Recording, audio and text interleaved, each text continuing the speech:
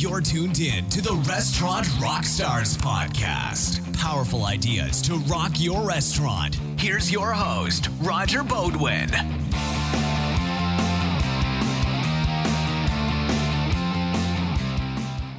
Guys, thanks for being with us on the podcast.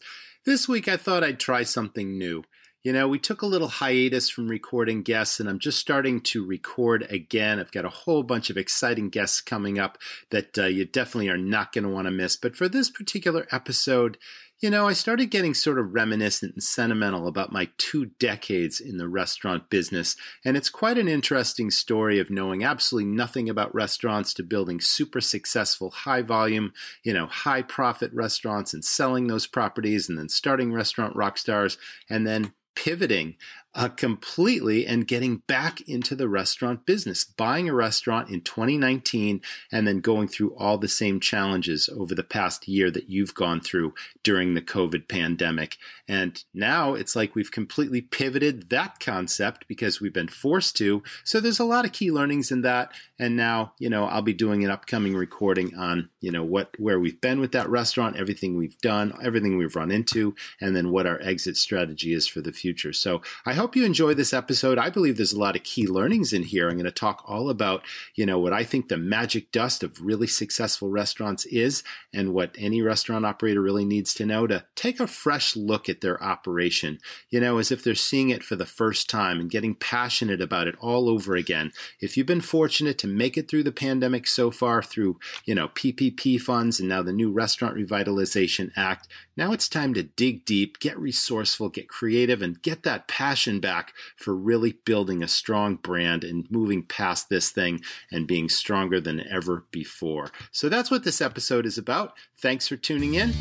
Stay with us. Hey guys, for this episode of the Restaurant Rockstars podcast, I thought I'd reflect on my 23-year career in starting and owning restaurants. It's sort of a trip down memory lane, and I think there's lots of key learnings here. But many of you don't know my story. If you were to go back in time over 2 decades, 23 years ago or so, I started my very first restaurant with no restaurant experience. The saving grace was I had a business degree from a top business school, so I knew how to run a business, but again, I didn't know anything about the restaurant business. And I would call it the school of hard knocks. I was originally looking for $1 million loan from the banks to start my restaurant, which sounds crazy, and it kind of is. And here's how that went. I was on a job interview at a ski resort in Maine. I was looking for a marketing career, and I was interviewing for this job over the course of a couple of months, and they kept bringing me back for more and more interviews. And I just saw an opportunity in this really small, sleepy town in Maine that just happened to have a huge ski resort there where, 500,000 people would come through in the wintertime. And so I saw this opportunity because the town really wasn't developed. There wasn't a lot of restaurants or bars or retail shops or condominiums. And all of a sudden this idea hit because I had gone to Europe numerous times. I had lived in Italy. I was really enamored with wood-fired brick oven pizza that you literally find at every street corner in Italy. Real Italian Neapolitan pizza. Very few people know that, the birthplace of pizza, and pizza really was invented in Naples, Italy. And there's a special way of making pizza in Naples. And there's time-honored secrets, and this is passed down from families, from generation to generation. And each different restaurant has its own secrets. And I later actually traveled to Naples, Italy. After I had started my first place, I was reading a magazine article in one of those foodie magazines about the origins of pizza. And I read that the actual restaurant that created pizza, that actually invented it sometime in the late 1700s, and we're talking centuries ago, I mean, that's how old pizza is, still exists, and it's been passed down from generation to generation. And I just thought, I've got to go there because, I have a pizza restaurant. I'm trying to do wood-fired brick oven pizza. I want it to be authentic and original in every way. And as I mentioned that I lived in Italy, I had very basic Italian speaking skills. Well, I traveled to Naples and I tracked this place down, and I walked in the door, and again, descendants of the original founders are still at work making pizza. And in my very basic Italian, I was able to explain to them that I had this pizzeria in Maine and I really wanted to do things the old style, real Neapolitan way. And they invited me back behind the counter. They had a wood-fired pizza oven. And in Italy, the ovens are absolutely beautiful. They're works of art. They're sculptures, actually, with beautiful tile work. And the oven is visible to every restaurant customer. And you can see the fire blazing. And, that's exactly what inspired me. And I had to do the very same thing at my place in America. Well, anyway, I was invited back and I spent hours behind the counter and they taught me the secrets to real Neapolitan pizza. And that later became a marketing hook of mine. I printed that story on all my pizza boxes and in my menus, and no one else could say that they actually traveled to Naples and actually learned how to make pizza in the actual restaurant where pizza was first invented. So that became a hook. Marketing is so important in restaurants and you really need to differentiate yourself from your competition, and you simply can't have too many hooks. So more on that later. I don't want to get off track. So anyway, here we are back in America. I'm starting my very first restaurant and I don't know the very first thing about it, but I'm on this job interview. I suddenly see opportunity and I go back to the college where I got a degree because I didn't own a computer, And so I started writing this business plan, and it was all inspiring because there was a piece of property for sale in this small town in Maine. It was actually 10 acres of land in a great location, literally on the way to this ski resort where all the traffic was going to be. And I suddenly saw myself, buying that land, building this building, creating this authentic Neapolitan, honoring the Naples tradition of making pizza and all that kind of stuff. And all this went into the business plan, but I needed $1 million to buy 10 acres of land and build a building and outfit it with equipment. You see where that's going. So as you can imagine, I then took this business plan to commercial banks all over New England. And I must have had 10 or 12 different, appointments speaking to these commercial lenders. And I had this business plan and I was all fired up with my idea. And as you can imagine, the very first question was, so how many bars or restaurants have you ever owned or managed before? And the answer was always, well, I've never been in the restaurant business. I really, I've never owned or managed a restaurant, but I got a great idea. Read the business plan. And they all just sort of shuffled me out of the office and said, see you later. Thank you very much. Well, I got lucky. After about the 12th or 15th appointment with banks, I actually came across a vice president of lending for a very large bank, New England Regional Bank at that time. And this particular loan officer skied this ski resort just about every weekend. And he absolutely knew the opportunity. He's like, you're absolutely right. That place needs a great restaurant. There's only a handful of places and the food is awful and the service is awful. And, that place really needs everything. And yes, you got a great business plan and you've got a business degree. Do I think you can run a business? Yes, I do. Am I going to give you $1 million? No, I can't. But if you scale this project way, way back, I might be able to get you $150,000. Whoa, put the brakes on, right? So obviously you can't buy land and build a building and fill it with equipment and start a restaurant for $150,000. So you start looking for leases. And there are very few leases in this particular small town. And the ones that were available, there were 2 that I looked at, very expensive. The locations were okay, but one was in a brand new building that didn't even have any fit ups. It had no plumbing. It had no electricity. I would have to do all that. And of course, when you lose or leave a lease, you can't take all that stuff with you, but that's your expense. So that was going to be very expensive. They also had common area maintenance charges on top of the monthly rent. I ran the numbers and none of it made sense. But interestingly, I was so intrigued because this new building was in a new development that was supposed to be a pedestrian shopping mall with outdoor, courtyards and cobblestone streets and gas street lamps and a movie theater and a hotel at the end of the street and anchor stores, like famous stores like LL Bean here in Maine is huge. That was supposed to go in. Well, it's a good thing I didn't take that space because none of that development ever happened. The movie theater happened, nothing else happened. And for decades, literally to this day, it's still not a fully developed project. So word to the wise there. Just because something looks good on paper or they promise you a good game, oh, this is going to happen and that's going to happen, not necessarily true. I almost learned that the hard way.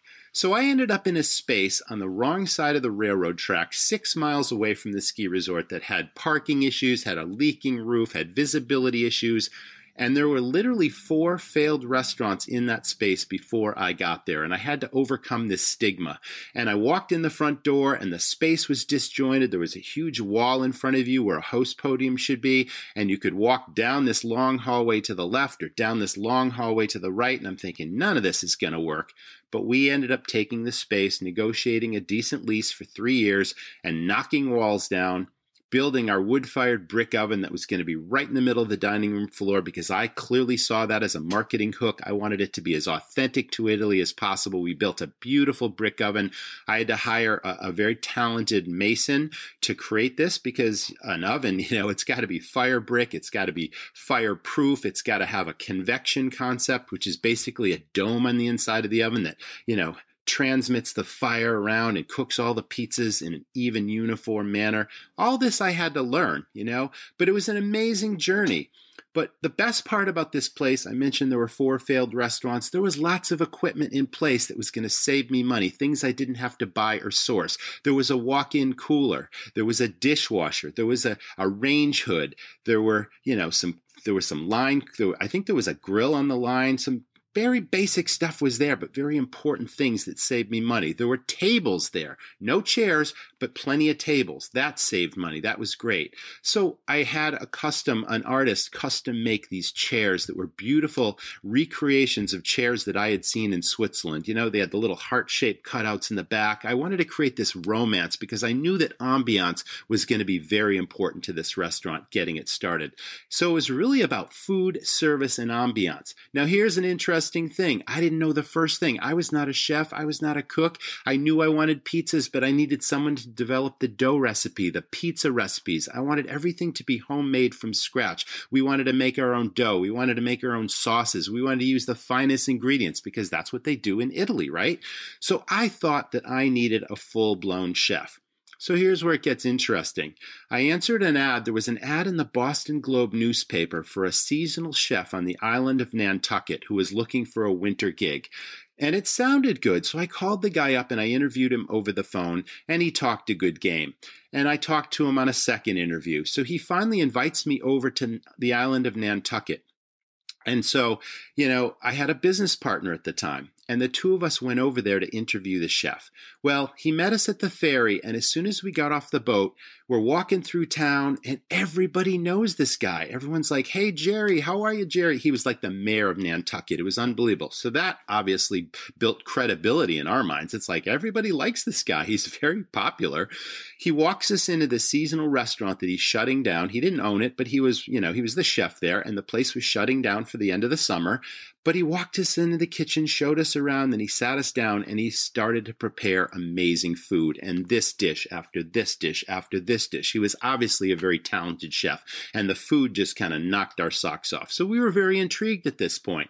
So we're like, "Okay, Jerry, why don't you take a trip up to Maine and see our location and see our concept and see what we're doing and see if the fit works for you." So he comes up to Maine the next weekend, and he looks around. He's immediately in the kitchen. He's designing the layout of all the equipment, saying, "Okay, you've got this, that's great, you're going to need this," and he starts putting an equipment list together and doing all this kind of preliminary work, and he stays there all weekend, and again, he's cooking us breakfast, lunch, and dinner, 3 meals, and the food is incredible.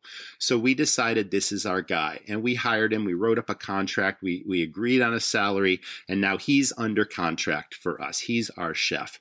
Okay, so now he goes back to Nantucket, he wraps everything up, and now he comes up one more time to Maine. He continues to work for us. He's on salary, and then I didn't see him for a week or two, and now I've got this job. I forgot to tell you that I actually took the job at the ski resort, and my business partner's, starting this restaurant, and after work, I would come down every night and work till, 2 in the morning. It was crazy, my hours back then.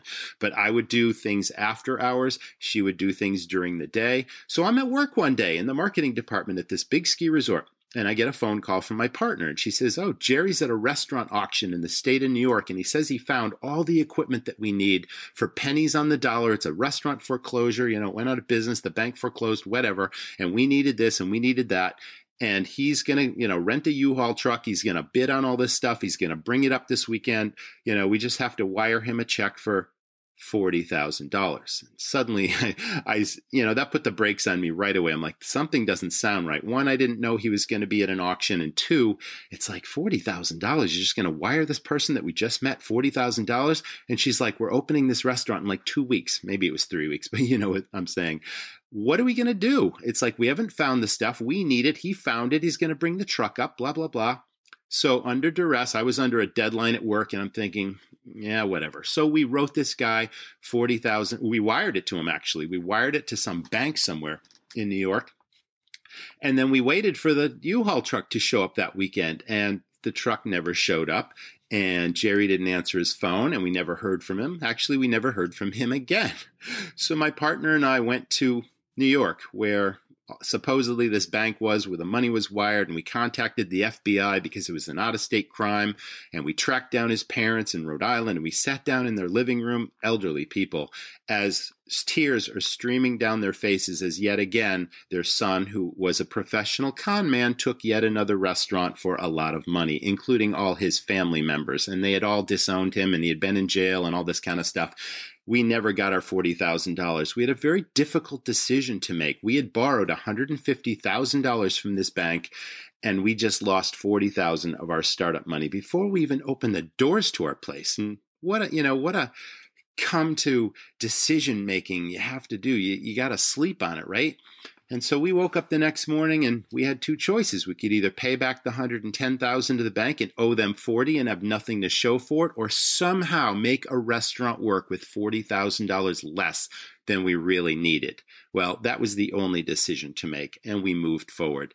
So we renovated that space and we turned it into this, this Swiss chalet ambiance on a shoestring budget with $40,000 less than we needed. But like I said, there was equipment in place. We had furniture, and we hired a consultant to put the menu together. And then the consultant, after doing all this great work and creating really amazing dough recipes and pizza recipes and all this kind of stuff, he had a regular gig to go back to, but he knew somebody. It's a network out there, right? You got a network. Well, he knew a chef that was looking for a gig that had extensive experience. And so we hired this person and we got into business. Well, we were an overnight success because, like I mentioned earlier, this town had very few restaurants, and the ones that were there really had no ambiance. The food was average. The service was lackluster. And we focused on all of those things. I trained my staff in the basics of hospitality, which is so important. It's the foundation of this business, isn't it? Hospitality is absent when something happens to your customer. Hospitality is present when something happens for your customer. It's very simple, but every single person that worked for me understood what that meant. And we wanted to treat every customer like the most important customer in the place, like a VIP, even if they were first-time visitors. And face it, folks, you get first-time visitors in your restaurant all the time, but you need to treat everyone like they're a regular, like they're the most important person, like an old friend. And that was the basics of our hospitality. And then I trained people how to serve and sell. Suggestive selling is so important. So many restaurants that I visit pre-COVID, and now I'm starting to visit restaurants again post-COVID, and order takers are the rule of the day, aren't they? Take the order, deliver the food, bring the check. That's an average experience. And I always wanted to offer my customers extraordinary experiences. That's the difference. So I created this training system called Sales Stars, and it all became foundational, the hospitality thing. I wanted to choreograph the service between my entire front of house team and the back of the house. I wanted the hosts, the bussers, the servers, the bartenders, everyone to be able to suggest and sell through product knowledge, to make suggestions, not just do the basics of their job, not just greet people at the door, give them a menu, seat them at a table, not just having bussers clear the tables, the plates and wipe the tables down. No, I wanted everyone to be able to train to become a server and a bartender. I wanted them to understand hospitality, and I wanted them to know the menus inside and out so that they could recognize opportunities at the table, anticipate customers' needs, and make suggestions that translated into great service and increased sales. And that's exactly what we did. It was awesome. I watched my business double year after year after year just based on that training system. And then pre-shifts were so important. I believe that training happens every single day. And I'm not talking about 20 minutes or a half an hour. I'm talking about 5 or 10 minutes, gathering the staff together and having a strategy, a game plan, a message, a theme, something that they can take with them to the tables so that the guests have a great experience and feel as though they are the most important customer. So that's really what it was all about. I had a hard time with labor in the beginning. Like everyone is struggling with the labor shortage right now. I get it. I had a hard time with labor, just like anyone. You know why? There was a new hotel being built in this town, and it was going to serve, obviously, the ski resort, but they needed to hire hundreds of people in this local community. And I'm thinking to myself, how am I possibly going to find enough staff to open the doors to this restaurant when the hotel is going to take hundreds of people? So I instantly knew it wasn't about hiring, it was about recruiting. Now, I believe there are 3 types of employees in any business, including restaurants. I call that the A, B, and C's, okay? Now, the A team goes without saying, right? The A's, you wish you had 20 more of these people. They're reliable. They have great personalities, right? They're friendly. They're attentive. They make friends with their customers every day. They have experience. They're polished. They bring customers back into a restaurant.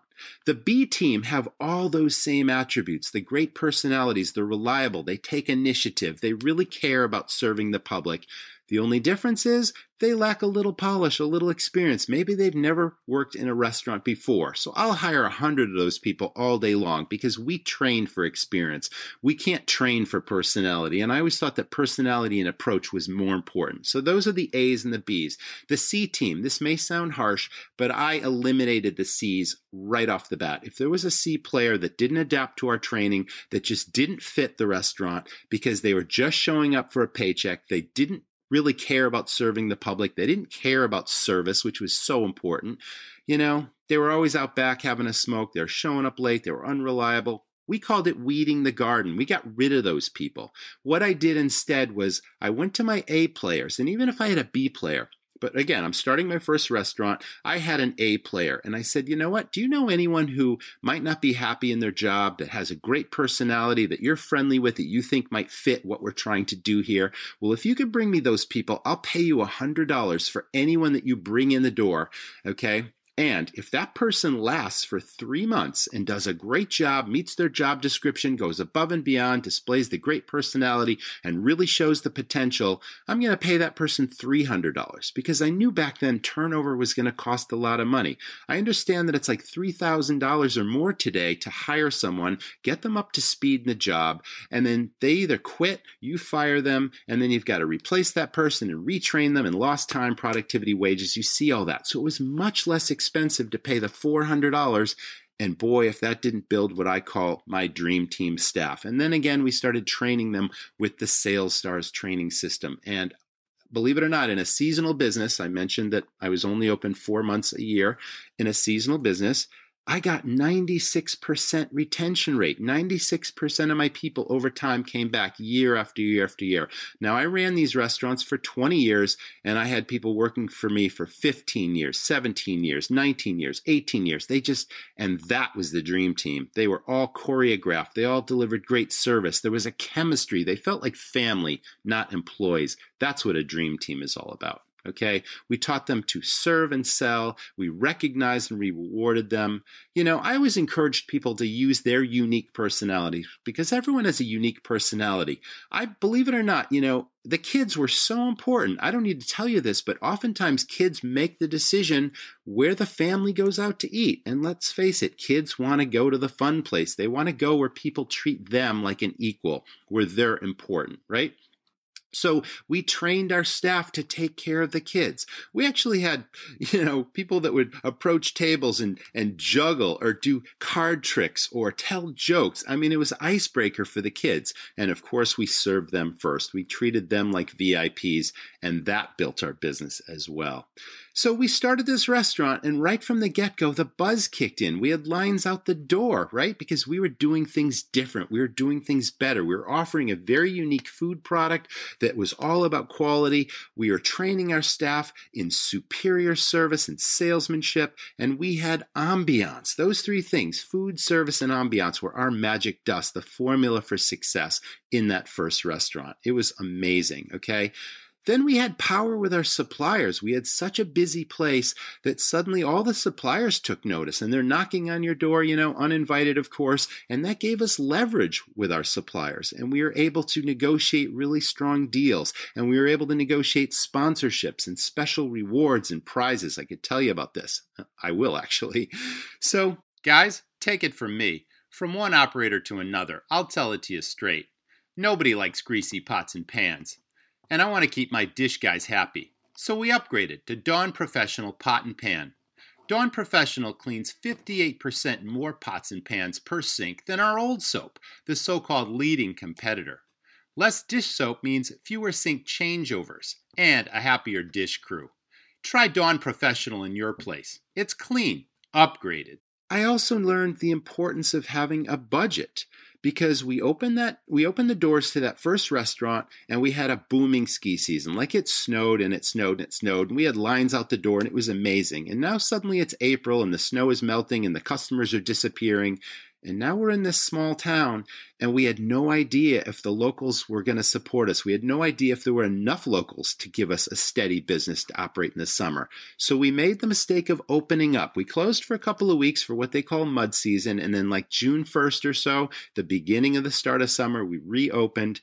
And even though we had made money right out of the starting gate that very first winter, we proceeded to burn through cash all summer, serving 5 people a night for dinner, 10 people sometimes. And it was really depressing. And the staff were standing around, wondering if customers were going to come through the door. No one's making any money, and the tips are really low. And it was just a nightmare. So we went through that summer. We lost just about every dollar we made in profit that winter.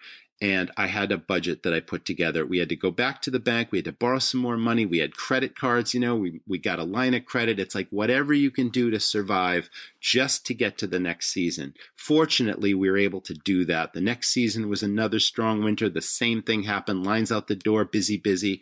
I decided to obviously learn how to make tons of money, but maximize profit is the most important thing. Cost controls and maximizing profit. So I put systems in place. I knew what my daily break even was. I knew what it cost me to open the doors every single day. And if there was a slow day, I came up with special promotions that were going to drive business on those slower days. We came up with Tuesday $5 pizza night, and we did this for years. And we had an alcohol license. We could serve beer and wine and spirits, and we found out that it became a really social thing. And yes, we were offering 2-topping, $5 12-inch personal pizzas, which became really popular.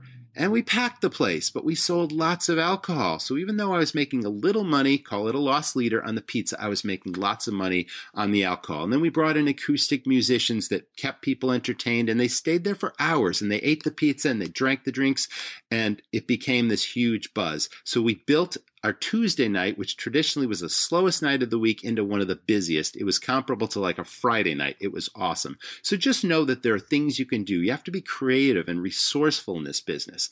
So we did that, okay?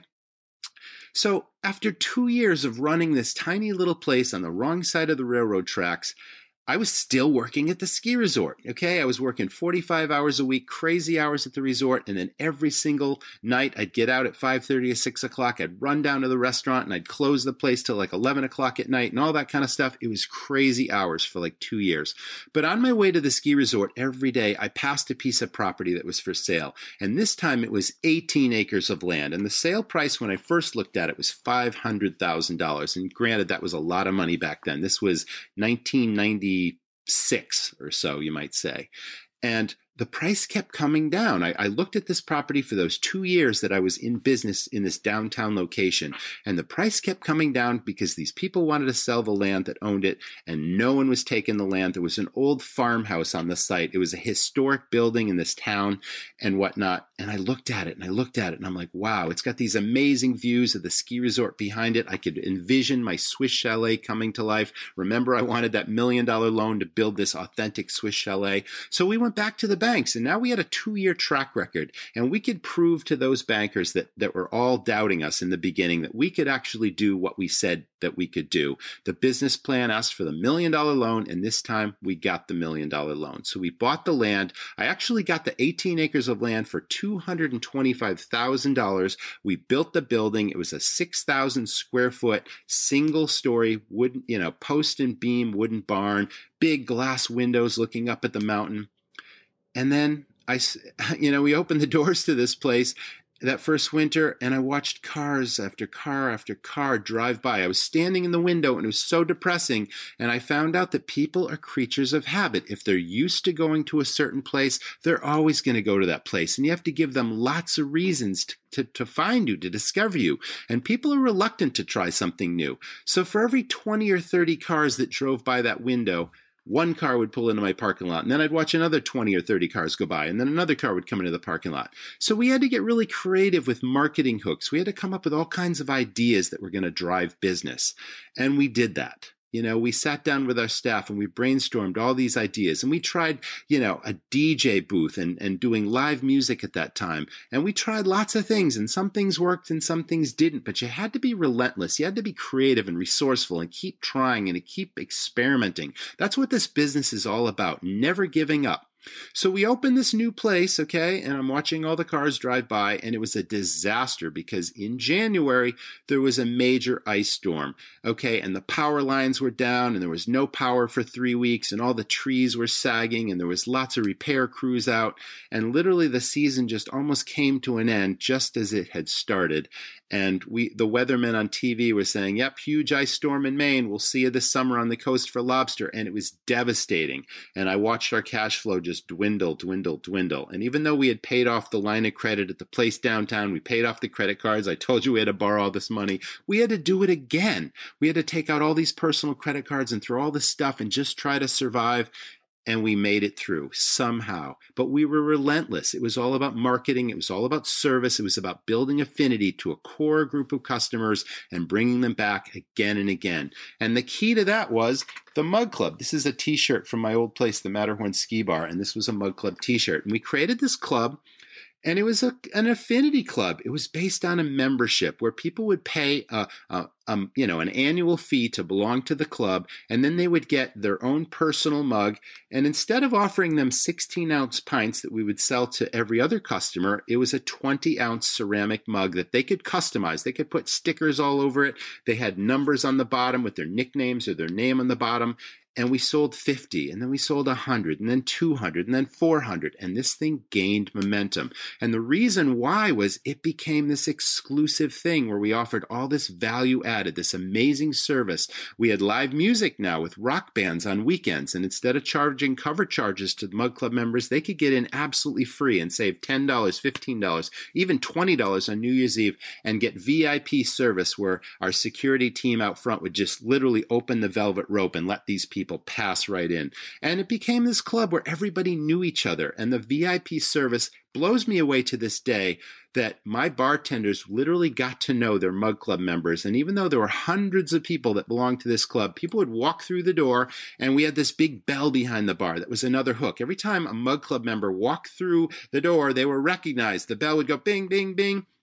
And the bartenders knew exactly what that person's favorite beer was, and they would literally pull their mug, pour their favorite beer, and that beer was ready for that person when they made it to the bar. And if they were in the crowd and there was a big crowd there, it was pretty amazing. Also, in that the mugs would actually get passed through the crowd to the person. It was extraordinary service, and that built the buzz, and that built the club, and that was free and clear cash flow. At the end, when I sold my restaurant in 2014, my flagship property had 1,200 people that paid $50 a year to belong, and that was over $50,000 in free and clear cash flow. It was amazing. But it wasn't just about the cash flow. What could you do with an extra $5,000, $10,000? You can maybe hire a manager. You can give incentives to your staff. You can do capital improvement projects in your restaurant. We did all these things with that money. But the key was the fact that people came in more often, because when they belonged to the Mug Club, instead of coming in twice a month, now they're coming in 2 and 3 times a week, spending more money. So we came up with recognition and rewards programs. We had a point of sale system and mag stripe cards that could be programmed. And every Mug Club member got one of these mag stripe cards. And every time they came in, they'd hand it to a bartender or server whenever they bought anything. And it would automatically track their spending. And we rewarded the biggest spenders at the end of the season, but we could also program those cards to randomly award prizes to our best customers and to these Mug Club members. So if that didn't kick in the buzz, so people loved it and they spent tons of money. But the best of all was there was absolutely no cost to me, because a sponsor put their logos on the mugs and we gave them recognition in the place. And every year we would get new mugs and new t-shirts and all this value-added stuff that cost me nothing. We just collected the cash and served the customers. That was pretty amazing. So that's what Affinity is all about, okay?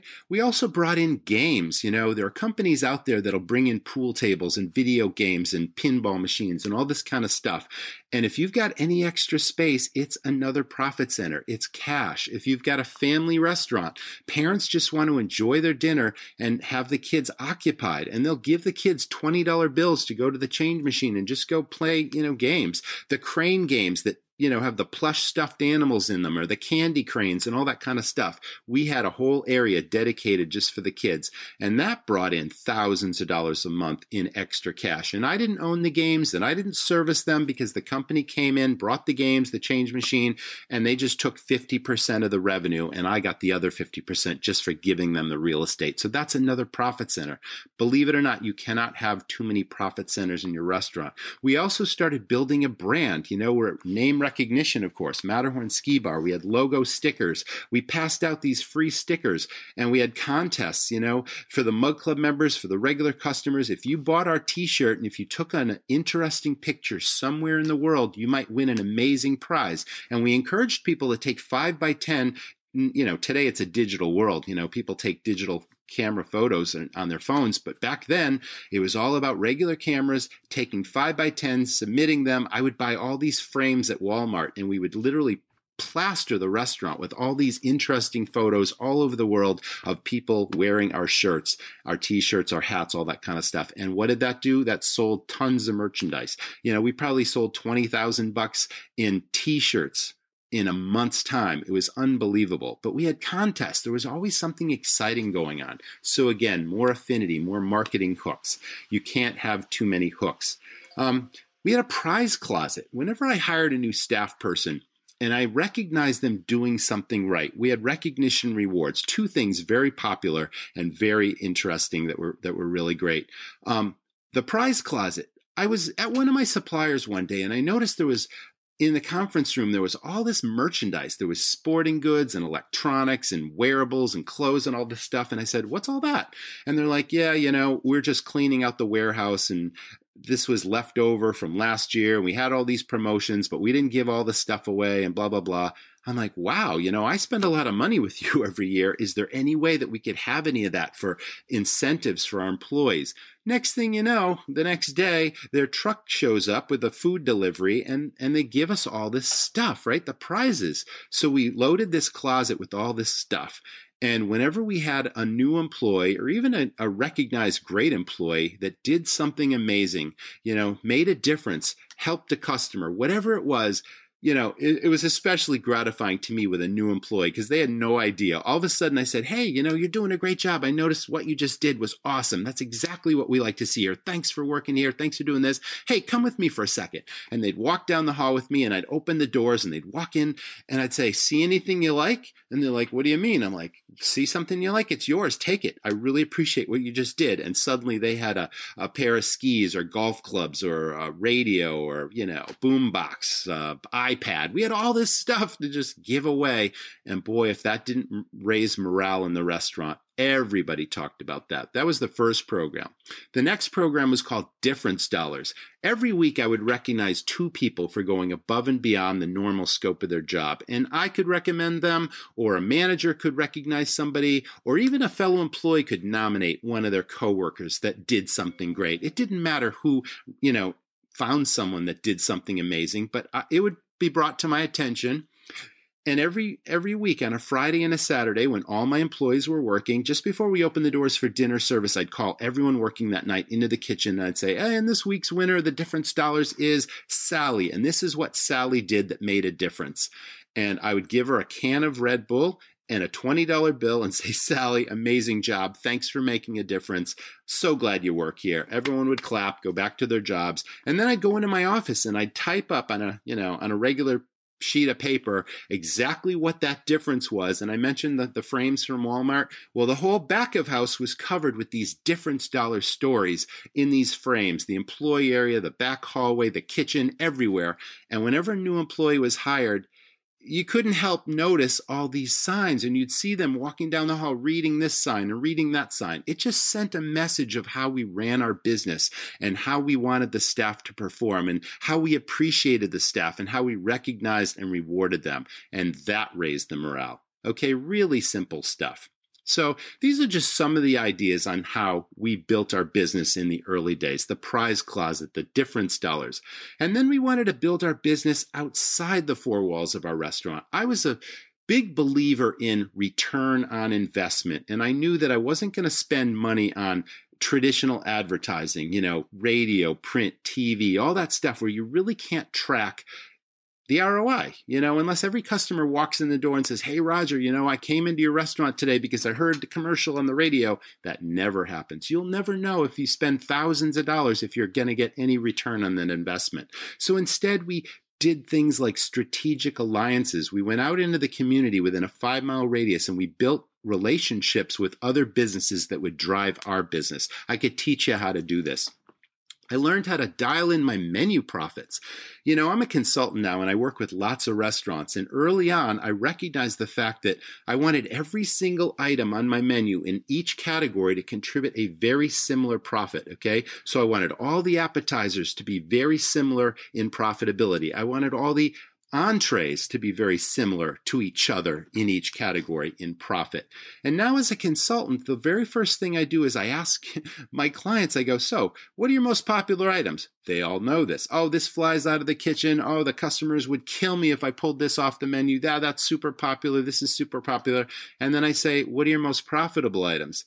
And suddenly you see the gears kind of grind to a halt and they kind of scratch their head and they got to think about it and they can't really answer that question. We do a deep dive into their menu and I start tearing things apart. And if they have costed out their menu, maybe it was a long time ago, we redo the process. If they've got something up to date, they're not using the data. And I look at, the product mix report and I see the volume of sales compared to the profits and I dial in this whole thing and I show them, you're losing lots of money because instead of pennies of a profit spread difference in each category, you're losing dollars. Every time you sell this appetizer versus that one, you just lost a $3 potential profit. On the entree side, it's $7, $10, $12, even more depending on the price point of the restaurant. Believe me, you want the spread, the profit difference in each category to be pennies, not dollars. And 90% of the restaurants I work with have not done this. Nothing is more important, believe me, than that exercise. So dialing in menu profit is really, really important. I mentioned the daily break even. That's super important. After a while, we started to get national magazine press for our restaurants. We did things differently. The service was extraordinary. The online reviews were through the roof. People found us. We were written up in the Boston Globe, the New York Times, Yankee Magazine, Down East Magazine, all these magazines, skiing magazines specifically. All that kind of stuff just really found us because of the things we did. And then we went out and we started another concept in the town, and now suddenly I was managing 2 places. So incentives for managers became really important and giving them a key set of key results and bonusable results and paying them extra for building the business really served us well. And then in 2014, my wife just wanted to change our lives 360 degrees. And she said, you know what? You've been running these restaurants for 20 years. It's time for us to do something different. The kids are still small. Let's sell our businesses. Let's sell our house and let's just move across the country and focus on building this company called Restaurant Rockstars. So I ended up authoring 2 books. We created all these online training systems for restaurants based on my 20 years of experience, the systems, the cost controls, and the profit maximization being one foundation. I call them the foundational fundamentals. There are 3 super important things you need to focus in on in your restaurant to be super successful. 1, cost controls and maximizing profit. That's a system. 2, staff development, training, recognition, and rewards. That's a system. And then the 3rd one, marketing firepower and building affinity, is another system. People want to go where everyone knows their name. It's that Cheers formula. I teach people how to do this, and we've got online systems that do them. Okay, so after all these years of being in business, we sold our restaurants. We moved across the country. We got an RV. We moved to Sun Valley, Idaho, and we lived there for 4 years while we built Restaurant Rockstars. So now I'm coaching and consulting one-on-one to restaurants. We have a series of these training systems that I mentioned earlier available at restaurantrockstars.com. I've authored 2 books, and I'm also serving on the board of directors for Hospitality Maine, our state restaurant and lodging association, which is really gratifying to me. I learned a long time ago that it's really all about giving back. The restaurant industry has been very good to me, and now I just like to talk shop with operators, help them through their pain points and challenges, and I also offer a 30-minute consultation, no obligation, of course. If you've got something that keeps you up at night that you'd like to talk about or possibly just ask me a question, why not reach out to me, Roger, R-O-G-E-R, at restaurantrockstars.com, and we'll set up a time to chat. It's not just about surviving COVID, although that has been super important. If you've hung on this time so far through the goodness of the PPP programs and now the new Restaurant Revitalization Act, if you're still there and if all this money has helped you to survive, now it's about putting systems in place in your restaurant to really succeed and push past the boundaries of before. Okay? To build an unstoppable brand, not just run a restaurant, but to build a brand, to build your dream team staff, and to really know at a moment's glance what your critical financial numbers are so you can really crush it. That's my hope for you. So it's been my pleasure just giving you this trip down memory lane, Roger's reflections of owning restaurants and starting restaurants. And where am I at now? Well, I didn't tell you this, but pre-pandemic, I bought another restaurant. So in July of 2019, I jumped back in, and pretty quickly, we had to renovate the entire restaurant and start investing in and improving the property. And then COVID hit. And then I was suddenly in your shoes. I had all the same challenges. My restaurant came to a screeching halt. We closed for 2 months. Government restrictions, of course. Business dropped 80%. And then we pivoted that restaurant and we turned it into an entirely different concept. So more on that later. I'll be doing another installment talking about the purchase of this restaurant as well as what my exit strategy is for the future. So I hope you've enjoyed this. Hopefully you found it helpful with lots of key learnings and nuggets of information. So thanks for listening as always, and I'll see you in the next episode. Thanks guys for staying with us. I belong to a lot of restaurant owner, manager, GM type groups on LinkedIn and Facebook, and I'm always listening and reading and hearing what other people's stories are. And, the challenges that we face in this business, I've been in a lot of different businesses, but I absolutely believe this is the most challenging business that I've ever seen, that I've ever been involved in.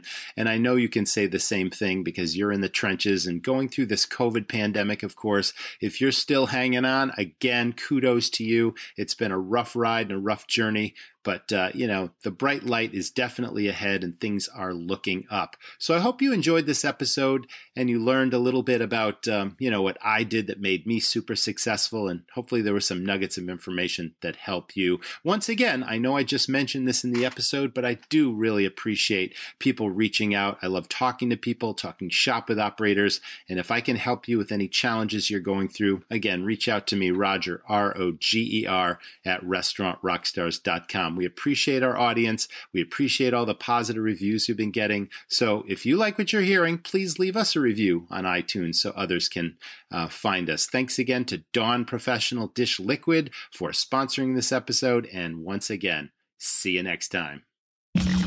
Thanks for listening to the Restaurant Rockstars podcast. For lots of great resources, head over to restaurantrockstars.com. See you next time.